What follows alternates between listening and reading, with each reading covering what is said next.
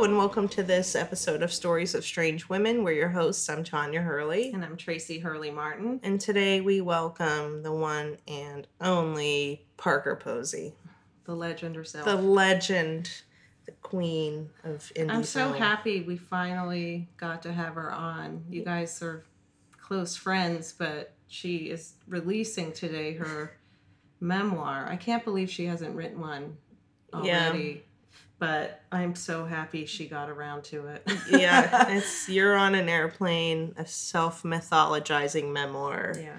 And it is chock full of hilarious stories, insights. It's a real masterpiece. And she really went out of her way to make this something special. And it is unlike any celebrity memoir you have ever read.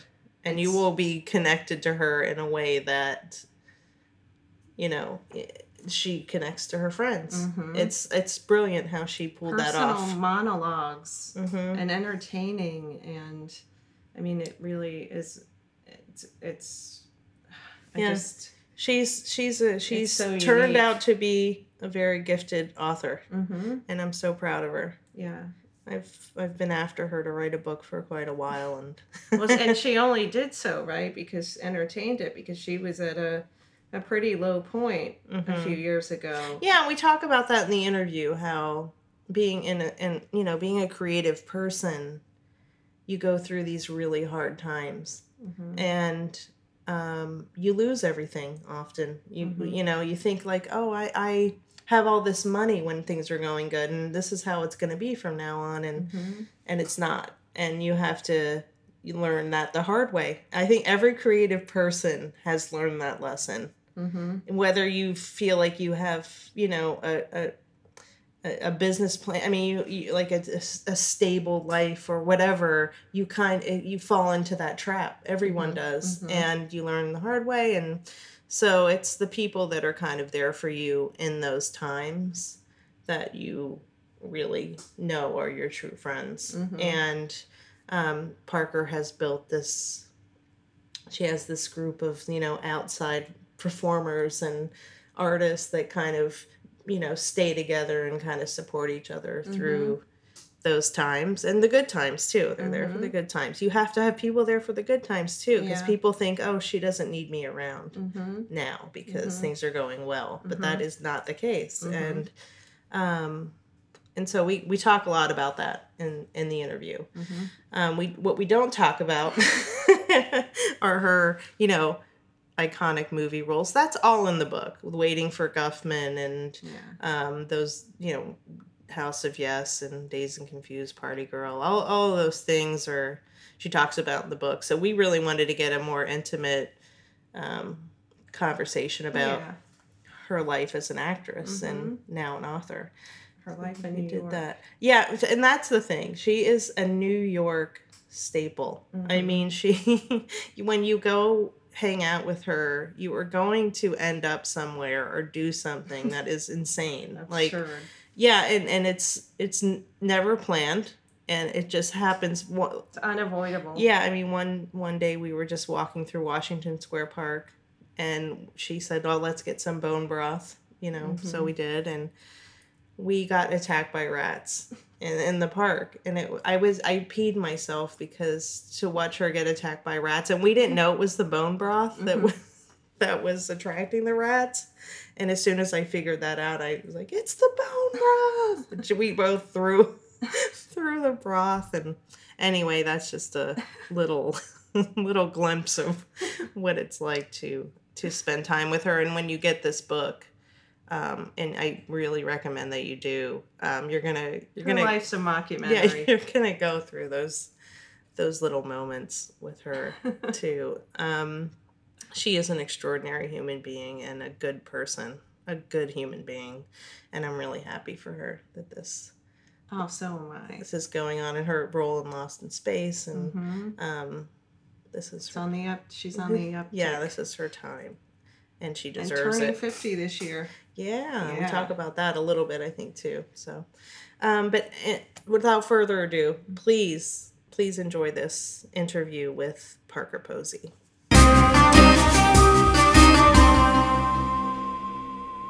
Love words, agonize over sentences, and pay attention to the world. That's sweet. A great writer of fiction both creates through acts of imagination, through language that feels inevitable, through vivid forms, a new world, a world that is unique, individual, and responds to a world. The world the writer shares with other people but is unknown or misknown by still more people confined in their worlds. Call that history. Society, what you will. The primary task of a writer is to write well and to go on writing well, neither to burn out nor to sell out. Let the dedicated activist never overshadow the dedicated servant of literature, the matchless storyteller. Everybody in our debauched culture invites us to simplify reality, to despise wisdom. There's a great deal of wisdom in Nadine Gordimer's work. She has articulated an admirably complex view of the human heart and the contradictions inherent in living in literature and in history. Blah, blah, blah. This is just this interview that my dad sent me. You would think it was kind of surprising, to me. It's Susan Sontag, am I correct? Obviously, I think of the writer of novels and stories and plays as a moral agent. This doesn't entail moralizing in any direct or crude sense. Serious fiction writers think about mortal problems practically. They tell stories, they narrate, they evoke our common humanity in narratives with which we can identify, even though the lives may be remote from our own. They stimulate our imagination. The stories they tell enlarge and complicate, and therefore improve our sympathies. They educate our capacity for moral judgment. Why do you think he sent that to you? Because he just, I'm so sorry, I'm still reading this. I'm not focusing on you. No, take your time.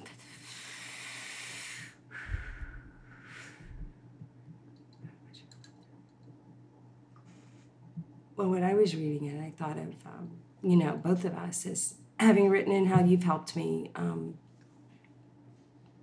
with the kind of the death of something, when you write and you make a story, you get to have a wholeness to your reality and to your experience of suffering and to make sense of it and to share it.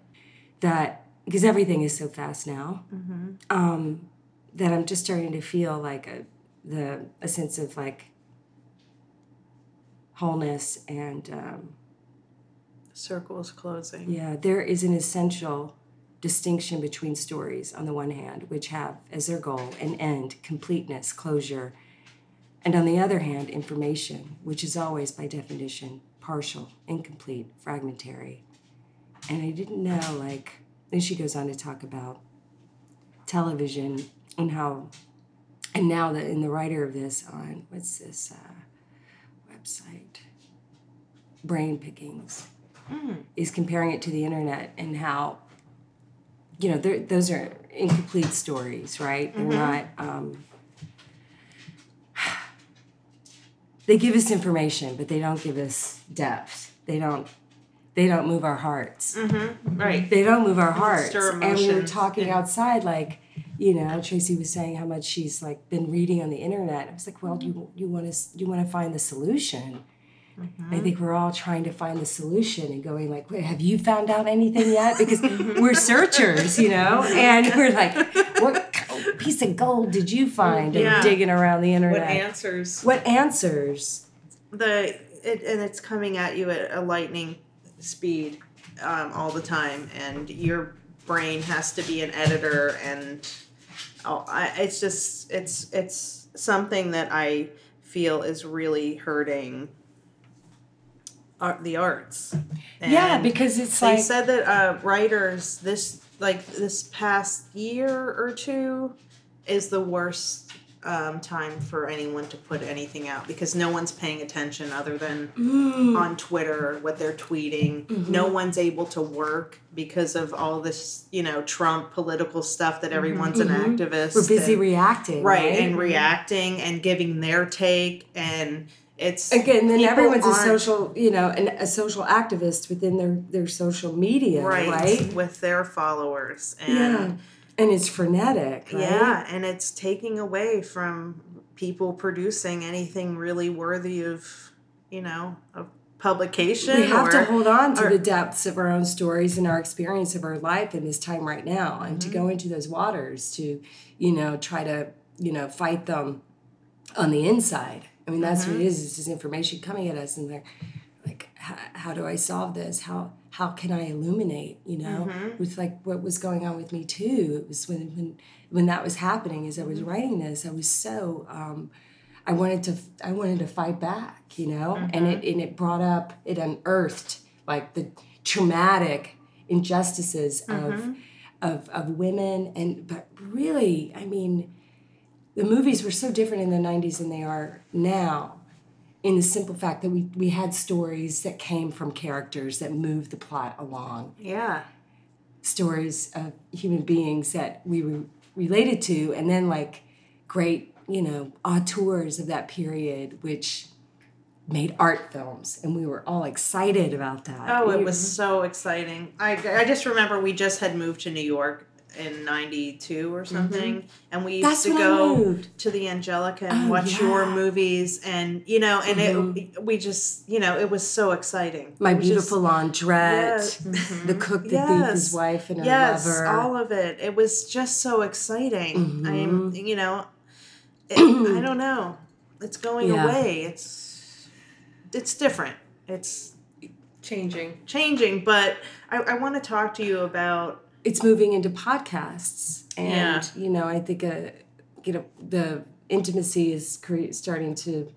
There's a real desire to create that intimacy. I think that that's where the internet is a really great thing, because you can have so many different stories. It's not just the Marvel films that are going to get made now. It's Netflix can make a shitload The of Crown. Yeah, I mean, they can make anything. And as much as they want, pretty much. Yeah. I mean, I don't know when that bubble's going to burst or if it will, but they're buying up, a whole bunch of stuff, different kinds novels of things. and, that come from the normally writer's wouldn't experience. make it through the system, and they're just pushing them through. Yeah. And giving people the money and letting them do their own thing, kind of. Yeah. It's almost like that's where indie film went or something. Yeah, I don't know. I want to hear from you what you think. Yeah, I find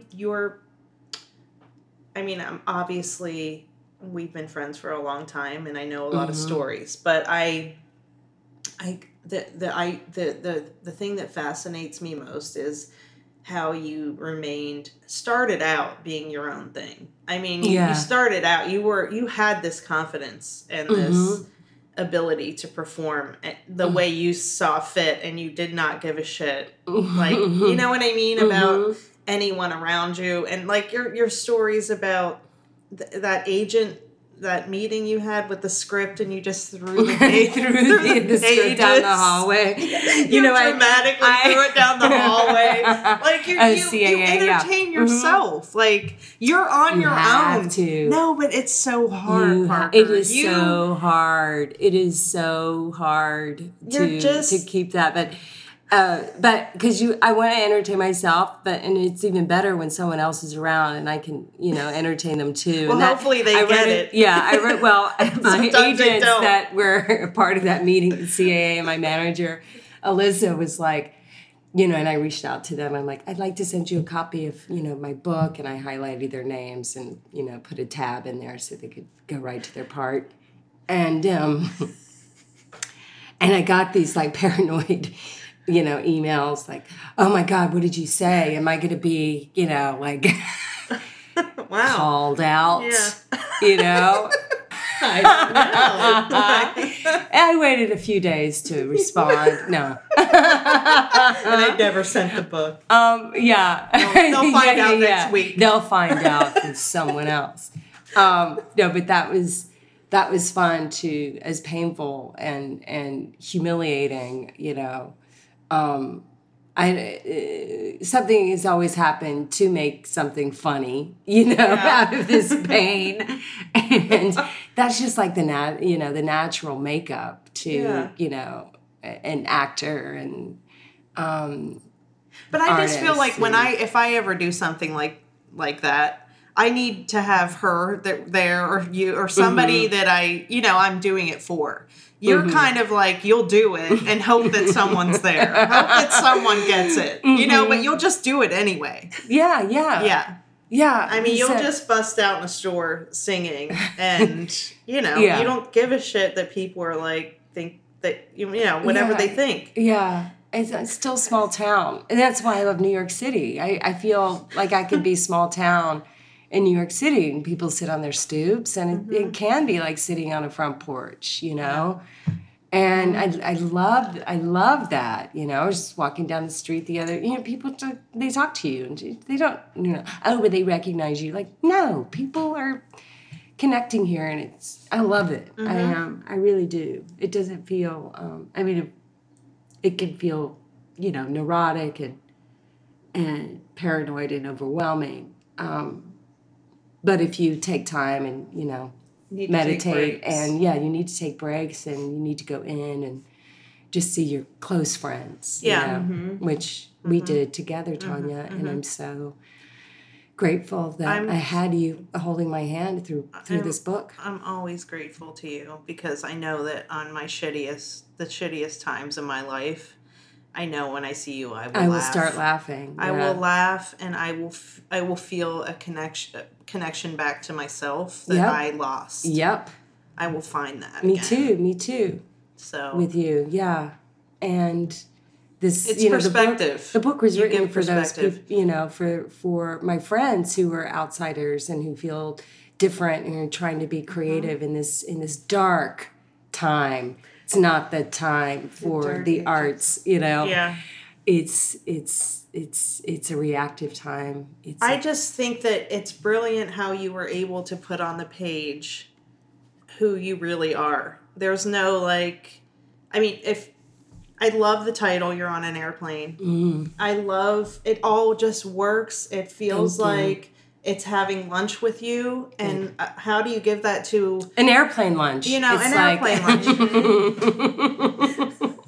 But how do you give that? How do you put that in a book? You know what I mean? And you managed to do that.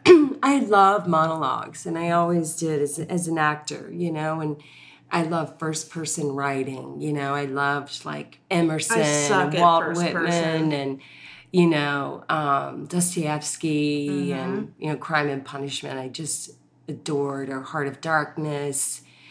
And, those stories that came from that kind of not feeling a place in the world, not feeling like, feeling different. And, I need to relate to other, I need to read, those stories so I can relate to other people who are thinking that these are strange times and to laugh, and to laugh at them. And that's why Crime and Punishment was such a funny read. I'm still laughing about him and, but yeah, so, well, it started out, those books, which made me laugh and they warmed my very heart that we would see in airports.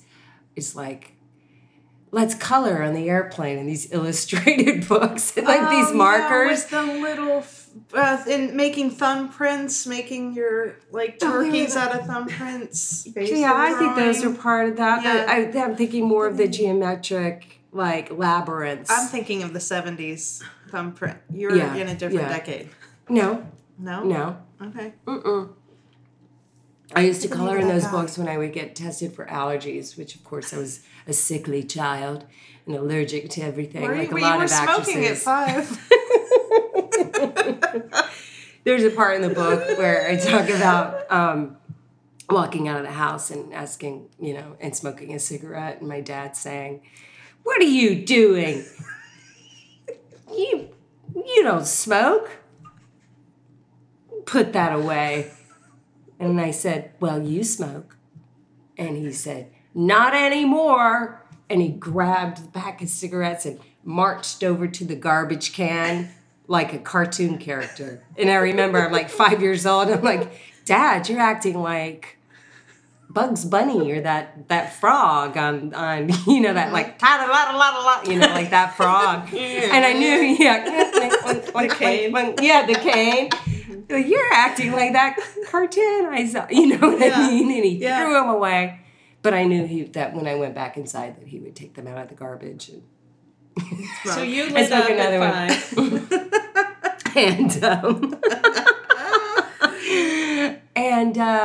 Yeah. That and the eyelashes. Those are the two things you need to know about you. Yeah. In your life growing up. And then everything then that you falls into place. Well, show me a child by the age of 7, and I'll show you the man.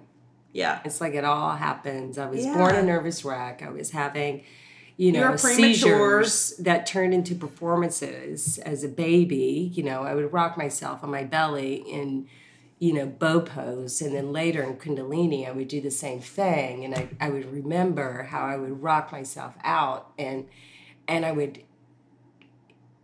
I was a preemie. Did your twin brother have seizures? He was jaundiced. Okay. But, I don't think my parents were like, oh, she's having seizures, we need to... I don't even know if there were seizures, quite frankly. I may have just gotten so worked up. But I would get so worked up that my body would stiffen, and my parents called it, like rigor mortis, and so they called it rigors. And then, so they would say, oh, go do the rigors for the company. And people would come over, and I would perform them. And you would stiffen up your body like you were having a seizure for people. Yeah, and I would end the seizure by biting my own arm. And that ending was a way for me to take control of, the emotions that were happening inside of me, and to kind of direct myself with these feelings of how hard those first 2-3 years were, my little life. And my parents, that's amazing that they did that. At first I thought it was like, that's crazy, and it is, but actually they gave me a platform to release those emotions. And my therapist Mildred, my analyst Mildred, we talked about that when she was still alive, and she's a big part of the book, and she was Nora Ephron's psychoanalyst, and it's kind of therapy. So back to the coloring book. So these books are at the airport, and it's like, learn to relax and meditate. I can color on this flight, and you never saw these coloring books on the plane. Ever. You never saw like a businessman in first class, like, my red marker ran out. Can I borrow yours? You should get the green one. That would be pretty. If only. And so this like idea of you're on an airplane, I think we all want to be on that airplane and be coloring and be in the in-between, or basket weaving together, if only we could get into that space. And the more I thought about it, being on the plane and writing these, that voice came in later, because at first I thought it was just going to be illustrated and how-tos. My Uncle Mark made a barbecue pit out of I remember you going through the whole process. I'm like, I don't know if I can write that many words, and then let's just make it an illustrated thing. And I do love that how-to thing, how to make sew a pattern, like the Etsy.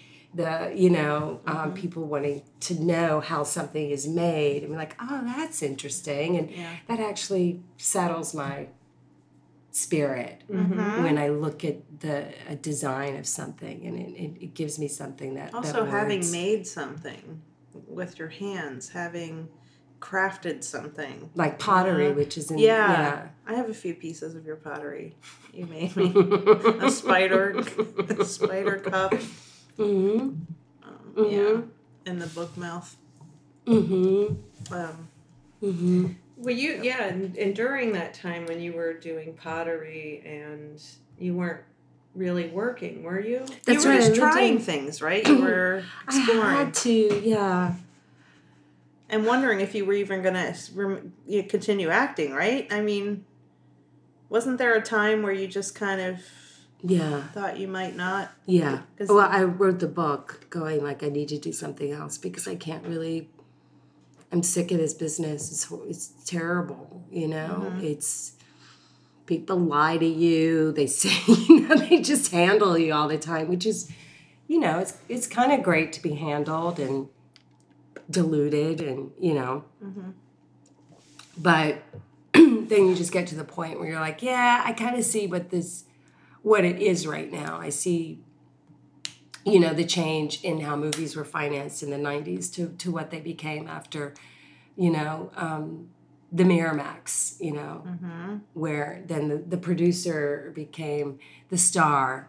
All of a sudden, you got bankers coming out of their offices going, I could direct a movie and I want to be a part of that. And there was this I remember talking to Woody Allen's old producer at a lunch party, one of these screeners, because I'm a part of the Academy, and then you can go to those and sit next to people who've who've been a part of the business for a while.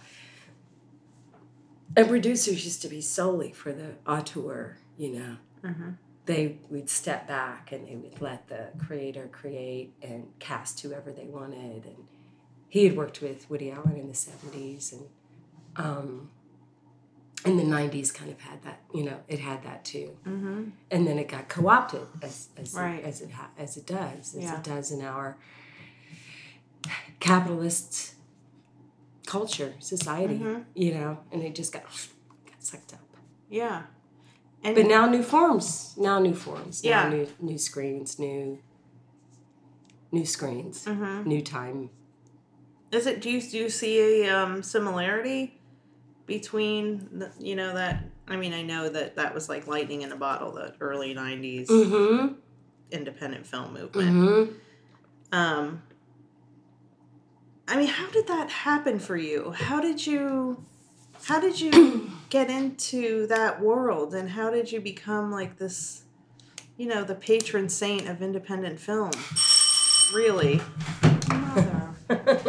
Let's see who it is. Hold on. It's so loud too, that bell. I know, it's kind of scary. Like, it's terrifying. Yeah. Because me and my sister have like trauma from childhood, like an alcoholic father, and so every time that rings, we're like being electrocuted. Sorry, Gracie. I guess when I was a SUNY Purchase, there were, Jim Jarmusch had made Down by Law. This is like the late 80s when that started. So there was a film department there. I knew I wanted to do film, and I didn't want to, do theater like some of my classmates, and like solely theater. Right. And there was the seniors when I was a freshman. That company made a theater, and they all left together and formed a theater called like the Red Barn or something in the Midwest. Oh wow. Yeah. So I was an extra. I was like an extra kind of. I met Hal Hartley, I guess, in the early 90s, and played a part in his Surviving Desire. And I was just around. That was a short film, right? Mm-hmm. Yeah. Okay. I was around the Shooting Gallery, which was an independent film production company. Like Nick Gomez did Laws of Gravity, and there were, there was money then to make these movies, but then everyone around the acting scene, people were working, and you would do these readings, and it was just naturally. I got a soap opera right my senior year of college, and they were like, I got it on April Fool's Day, and you were Tess Shelby. Tess Shelby.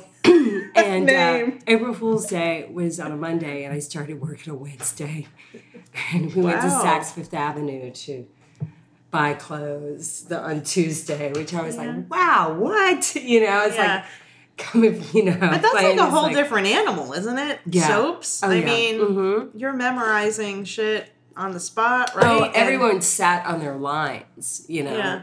There's like, and you couldn't, that you would speak this material and act so badly, and they'd be like, "That's great, moving on," you know. You're like, Yeah. "Wait a minute, no, I know it wasn't. Nope." And yeah. you know, so yeah, that was fun. Make. Yeah, Mm-hmm. and that was a great scene. I had a 3-year contract, and they gave me a 1.5-year contract, and I said I can't be anywhere for 3 years. I'm, you know, a year and a half. How old were you here? 22, Okay. 21, 22. And then I auditioned for Dazed and Confused, and that's when, and then I made like 3 or 4 trips back and forth to Austin. Mm-hmm. And and then Lori Queso, the producer, you know, came up to me and said, we've loved having you here. Mm-hmm. We know your contract is up in a few months, but if it's okay with you, we'd like to let you go so we can we need to put Holden in a coma before Labor Day. And I burst into tears and hugged him. And We need to put him in a coma. And said, okay, you know, Yeah. it was so sweet. understand. And, yeah. So it was a fun time. I definitely learned a lot. Mainly how to It nap. was stressful though, right? Yeah, mainly how to nap. Didn't Yeah. you? I mean, what was the call time for Oh, that? like 5:30. Yeah, that's insane. You know what I mean? Like How do you would people have to think be at there that time? at 6 a.m. and just show up. At 22? Yeah. Did you go out and stuff? I mean, No. really? No. So you were like a real. I remember watching like You were Charlie Rose disciplined. and yeah, Yeah. in his colorful ties. Those I was weren't like, your Chelsea days, were they? No, I was living Okay. in an actor's apartment named, and I just remembered his name. So I was with some of the As the World Turns people the other night. Steve Bassett. I stayed in his apartment for a few months and then found the Chelsea apartment from a teacher named Liz Himmelstein, who Okay. lived around the corner. Those were your crazy times, right? And she was amazing. Yeah. Liz was wild and became she left Purchase too because she had her own path, you know, and she ended up being Nicole Kidman's speech coach on Eyes Wide Shut and all these like great movies and these great actors. Mm-hmm. So I had some really good teachers. And In Chelsea Mildred. apartment, $746 a month, rent control for 13 years. And then that gives you some, you know, Yeah. so much freedom. You're like, Yeah. Yeah. You don't have that anymore. It's not that anymore. No, I felt so, yeah. New York has changed so much Yes. since then. Oh, yeah. I don't. We were just talking, like, should we move to California? Really? Yeah. Where? But I don't know. We don't know. But I don't know if we will. I mean, we sometimes it's like you get to that point in New York where you can't. Yeah. But you then can then you stay and you have to Yeah. wait it out. Yeah. And then you're like, the city's great. Yeah, like, I couldn't fathom you wouldn't be coming creatively back. satisfied. Yeah, you coming know? on a plane back to New York and not living here. Like Yeah, just to visit. yeah, I that's can't. right. Yeah, I couldn't. Yeah. Yeah. That's what I keep imagining, and I I don't mean- think I can do that. Yeah. I think I we mean- just need to go on vacation. I think so too. Go to Maine. Instead of uprooting. Yes, but you are Yeah. going soon, Yeah. right? Yeah. Yeah, it's good to get away.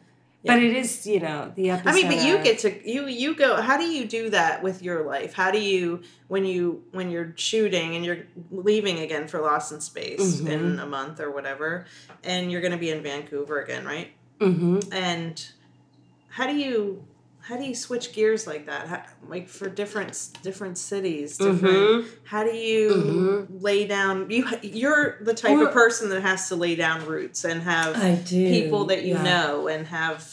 It takes me, weeks Mm-hmm. to pack and to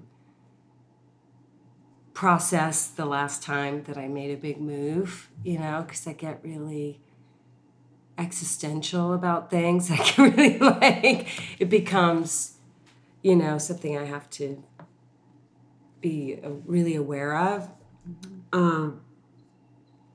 It makes you aware of your life, and where you're going, and then, I unpacked a box upstate, and it was like, oh, there are those clothes that there's that jacket that, I put it upstate before I moved, 2 years ago. Mm-hmm. I mean, I do feel like I'm flying by the seat of my pants a lot and at the mercy of, the puppeteer, wherever the strings want to put me into what story. Mm-hmm. And that's liberating and scary or, is this experience going to be what I hope it's going to be? And will I be able to, are the people going to be nice? It's going to be creatively satisfying? Is it going to be weird? What is like the karma of all this? It's like there's lots of trust, Mm-hmm. And then you're there having the experience, and when it's a great experience, you have a sense of home because you're creating within a story. But then you leave, right? And then you leave, and it's heartbreaking. Yeah. And I mean, you're constantly leaving people, right? I mean, when you're working, you're in. It's a constant. You're in stories, That's your family, Mm-hmm. But yeah, and I like that kind of movement, but it's been a lot of work these past few years. It was like I can't really trust the culture of acting or movies and Netflix, and I haven't found a place yet, So what can I do? What can I make? I've tried to produce all these ideas, my Emily Post idea and all these like things that I think would be like educational, people would like, and they just they weren't happening. Mm-hmm. So, okay, well, that's done. Mm-hmm. I was cornered into writing a book with the help of my friends, including you, Tanya. And it really like taught me something, and I really do think like, fear is the enemy, and you can reinvent and you can recreate, and it's so hard. And I think this age in particular, I'm about to turn 50. It's like real grow up time, and I realized by writing like that, this is for my parents, my family, show them what my experience has been like, and for my friends that have witnessed and that know and that come from a similar makeup. And I wanted to turn people on to the experience. My friends who have read it are like, this is such an inside, look into, or like, oh yeah, I've lived, I've lived a life. And, but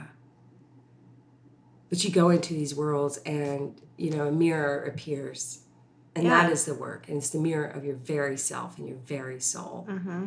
And you work stuff out emotionally, and you heal, and you touch. It's so and you reach, good to have a book like this, though, because, I mean, as someone who creates, you're never guaranteed anything, and it could be horrifying. It's scary. Right. It's traumatic. It's the highest of highs, and then the next year you don't have anything. It's like there's no guarantee. You have to sell your apartment. Yeah. Yes, you have to sell your shit. Everything that your cars are gone the next year, and then it takes a certain person to be able to live like that. And I just feel like with this book, I felt like I there's a connection there to people that kind of live that way. Yeah, and who are struggling. And who are struggling, and they're going to find something that feeds their soul in this. And it's entertaining. Because you're not alone. Fun. Yeah. It's like I'm sitting next to someone who gets me. Yeah. And she's not going to go through all the trauma and all the shit. We're just going to have a conversation. And she gets me. Yeah. And we don't need backstory and shit. We're going to start here. Yeah, we're going to start here because she knows me. But that's like what it is when you're on an airplane. It's like you can sit down and you be like, I'm so glad I'm, We're all like I'm shooting through this capsule through space together, in these seats. Mm-hmm. And...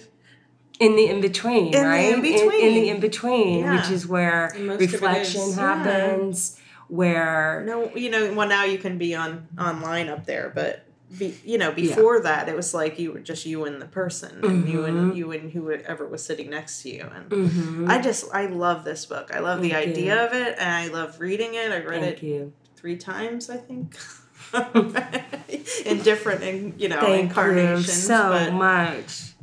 Thank you. Yeah. Thank you. It's a real achievement. Thank you. Something that is going to do very well. So I wanted to ask you, because we're talking about the in-between work for you and the downtime and the thing that space where you're like, I don't think anyone's going to ever hire me again. Mm-hmm. This might be it. Mm-hmm. I mean, I think we all have that all or nothing kind of, mm-hmm. The valleys. Mm-hmm. But I guess, when people are walking up to you, not everybody has this, rarely anyone, and saying, oh my God, I love you so much. I'm rattling off your credits and, oh my God, people, I've been out with you and people, I'm like, oh, she knows somebody here. And you don't know it. That person knows you. Right. You lay it out, but, and then you're not getting hired in the same, at the same time. It's like, that must be really hard. To have that. To have that projection. Yeah. Because you're always working, It's like, I guess it could be seen like that because you can go on the internet and you can watch my movie anytime. But at this point, in my life, as a woman, and what's happened to stories and the kinds of stories that are getting made and in the culture that we're in, I just feel that left, up to those forces. And from, being friends with you, being friends with my friend Jack Ferver and my friend Emma, just the people who have to create themselves, I don't think you can, it's not that way. It doesn't work that way anymore. You have to make your own thing. And it can be a mashup of a bunch of things. And one of the ideas was this is a book of monologues, I could take this on the road and go to theaters across the country and make the Nani cocktail. Yeah. Based on my grandmother. Right. And everyone wears turbans. Everyone wears turbans. I'm really bummed that I didn't get it together to make turbans, but for... you'll do it for something else. I'll do it for something else. Do you think you might go on the road with this and do monologues? I think I could. Well, it's just if I don't have, if a director doesn't come to me with, or, Netflix or, something doesn't see me in some part, and, because I'm like, God, I am unusual,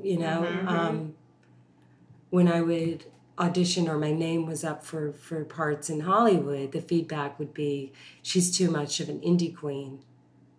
And so I'm a brand, I saw the brand kind of take over where it used to not take over. Yeah. And I'm also just such a 70s child. Listen to Gracie Snore. Didn't you say something about being, what was it? Who first called you in the Indie Queen? Time Magazine. Time. And you said that was the worst thing, right? That they could have said about you, because it kind of pigeonholed you. Yeah, or something. Because it's my life, I wouldn't say that, but it is, being categorized, period, is very limiting. It was the worst thing for your career or something. And we're in a culture that it has to categorize, and you are this and you are that, and you can't do something else. And who do you think you are if you do? And she doesn't belong here because she belongs in indie movies. Right. But then you have on the flip side, Hollywood being in indie movies. Co-opted. But that's okay. Yeah. I can't do that. We can cross over into your world, but you can't. Yeah, because it's a business at the end of the day. Yeah. But yeah, I'm just smelling Gracie. She's asleep. She's snoring. She is sleeping. Little one. Her eyes are open. Oh, it's the best. I saw something on Instagram today on the Times. I think it was Nora Ephron quote. There was a quote today that they ran a picture of you for the magazine.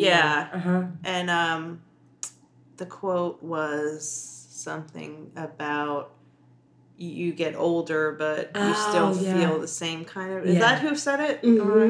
Yeah, and I thought that was brilliant. Parker, you will keep getting older, but you will always feel the same.